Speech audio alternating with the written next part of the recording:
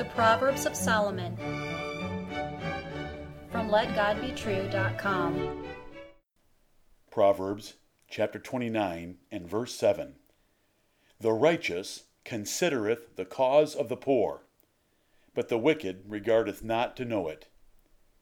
Hear the words of God in Solomon again. The righteous considereth the cause of the poor, but the wicked regardeth not to know it. Ignorance is not bliss, nor an excuse when it comes to the poor. Wicked men do not think about the poor, or make any effort to know their situations or troubles. But a righteous man considers the poor and explores their circumstances to learn what they need and how he can help. Ignorance is not bliss, nor an excuse in this matter, for God will punish the selfish man that neglects to think about the poor and take care of them. Selfish and stingy persons, who are the wicked of this proverb, do not think or care about the poor. They are so obsessed with their own worthless lives that there is no room in their mind or heart for others, even when those others are in need or in trouble. If you confront them about it, they say things like this: I did not want to pry into their personal business. Or, I mind my own business, like you should. Or, I did not know they were having such difficulties. Or, I cannot afford to help anyone else because I do not have many luxuries myself. Consider Job. God bragged to the devil that Job was a perfect and upright man. Did Job think about the poor? Did he inquire about the poor to know when help was needed? Job said in Job 29 and verse 16, I was a father to the poor, and the cause which I knew not I searched out. Amen. Job also said in chapter 29, verses 12 to 13, I delivered the poor that cried, and the fatherless, and him that had none to help him. The blessing of him that was ready to perish came upon me, and I caused the widow's heart to sing for joy. Pure religion is thinking and doing for the poor. God does not care about your fasting, church attendance, Bible reading, or tithes if you ignore or neglect the poor. He measures religion where it counts, in the heart and by your wallet. How much have you thought about the poor? Have you felt their pain? Have you asked about their needs? What have you done about it? Have you responded with labor or money? How much?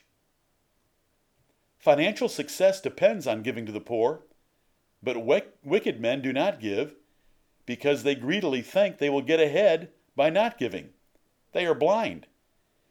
You cannot become poor by giving to the poor, for the Lord will repay in abundance, even beyond what you give. Consider it well. Proverbs speaks of it often. Poor saints are your primary duty. The only pagan poor you are bound to consider are those God providentially brings directly in your path that are in a crisis. Only those of both types, who are doing all they can for themselves, are worthy of charity. When you give to the Christian poor, there are two other bonuses to consider. First, Jesus Christ will remember your charity in the day of judgment. And second, some have entertained angels unawares. If you are a woman, there is another reason for charity. If you are ever widowed, a true church will fully support you. The qualifications for this special class of widows include a great reputation for diligence in good works, including the lodging of strangers and relief of the afflicted. You can read about this in 1 Timothy chapter 5, verses 1 through 16. You can be fully vested in God's retirement plan by investing in good works for others. Empathy is feeling with and for others. Paul wrote in Hebrews 13:3, Remember them that are in bonds, as bound with them, and them which suffer adversity, as being yourselves also in the body. It is practicing the golden rule from your heart and mind.